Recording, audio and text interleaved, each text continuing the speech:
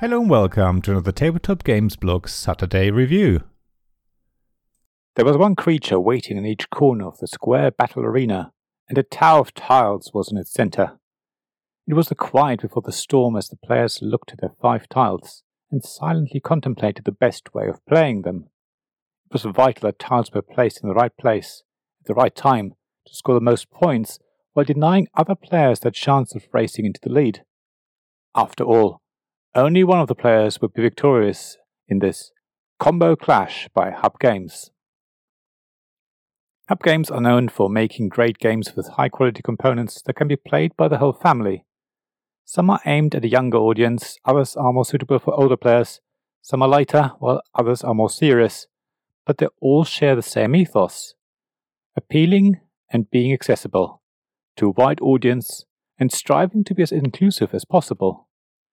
Combo Clash is no different, of course. It is probably aimed at younger players, as it has wonderfully vibrant comic book style artwork, comes with very thick cardboard tiles that will survive a lot of tough handling, and rules that are really straightforward and quick to learn.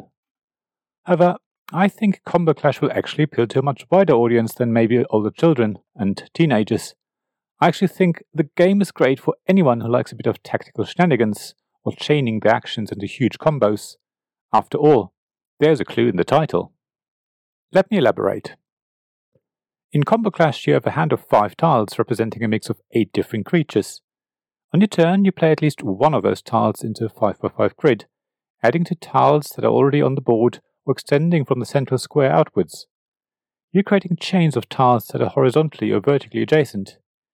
If you manage to chain together at least 3 tiles with the same creature on it, you can score them, at which point they're turned face down and are basically out of the game, at least for a while. So far so good. The thing is, each creature also has a specific ability which you can trigger as you place a tile. One creature allows you to move tiles one space along, another allows you to turn face down tiles face up again, another lets you pick up a face up tile and put it back into your hand, etc. So if you play the right creatures in the right order and in the right place, you can maneuver previously placed tiles in such a way that your tile chain gets much longer than would otherwise have been possible with the tiles you have alone. That's what makes this game so interesting to people who like tactics or combos in games. When you play Combo Clash for the first time, you're simply trying to make your own chains, not thinking much about tactics, but the more you play the game, the more you realize that playing tactically can actually be of huge benefit. It's not just a simple matter of playing your tiles, but checking what's already on the board and getting things lined up just right for you, while not leaving the next player some easy points. In fact, sometimes it's better to play just one tile, which is the minimum you have to play on your turn, so that you can collect a better hand of tiles for your next turn. There are other things as well that make the game really quite thinky, which, as I say, will appeal to more strategic players. Yet, at the same time, you don't have to play tactically, of course, which means it appeals to such a wide range of playstyles and experiences. There's also a small memory element to the game. Whenever you score your chain of tiles, you turn them face down, and nobody is allowed to peek at any face down tiles. So if you want to get a really long chain, you may sometimes have to remember where certain tiles are, so when you flip them over with one of the creature abilities, you have your matching tiles right next to it. Get that wrong and your turn may be spoiled. However, it's a relatively small part of Combo Clash, so don't worry if you don't like memory elements in games. I'm not a fan of them, but I really enjoyed the level to which you have to remember tiles in this game. It created a couple of memorable moments when I thought I knew where a specific tile was, only to realize that I got it wrong when I flipped it face up. As I mentioned above, Hub Games aims to make games inclusive, and in the case of Combo Clash I'm talking about all the components being double-coded. The score trackers are different colors and different shapes. The creature tiles have different background colors but also show a different animal, and additionally, there's a different symbol in the top left corner of each tile that represents that special ability the creature has. All the colors are contrasting as well, so even if you have no color vision at all, you should be able to play the game very easily.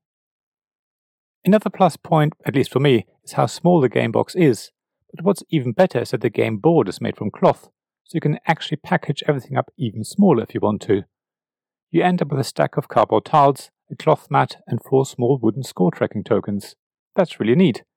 Cardboard game boards usually define the minimum size of a game, but with a cloth mat, which you can easily fold up, you can make it even smaller. So if you like a quick, fun game where you can create huge combos to score huge points, then Combo Clash is definitely for you. Thank you for listening to this Tabletop Games Blog Saturday Review podcast. Please check the description below for links mentioned in this episode, as well as to the written version of this article on the blog. If you enjoyed this episode, please subscribe, give us some stars or leave a review. Please also tell your friends about me, and if you want to offer financial support, check out my Patreon and Ko-fi pages, links to which you'll find in the blog at tabletopgamesblog.com. So thank you again for listening, and I hope to see you again soon. This podcast was made possible by the generous help of my Patreon supporters. Royal Patron Sean Newman, Castle Guards David Miller and James Naylor, Dice Masters Alex Bardi, Paul Grogan and Robin Kay, and Shining Lights Gavin Jones, Sarah Reed, Richard Simpson and Tim Vernick.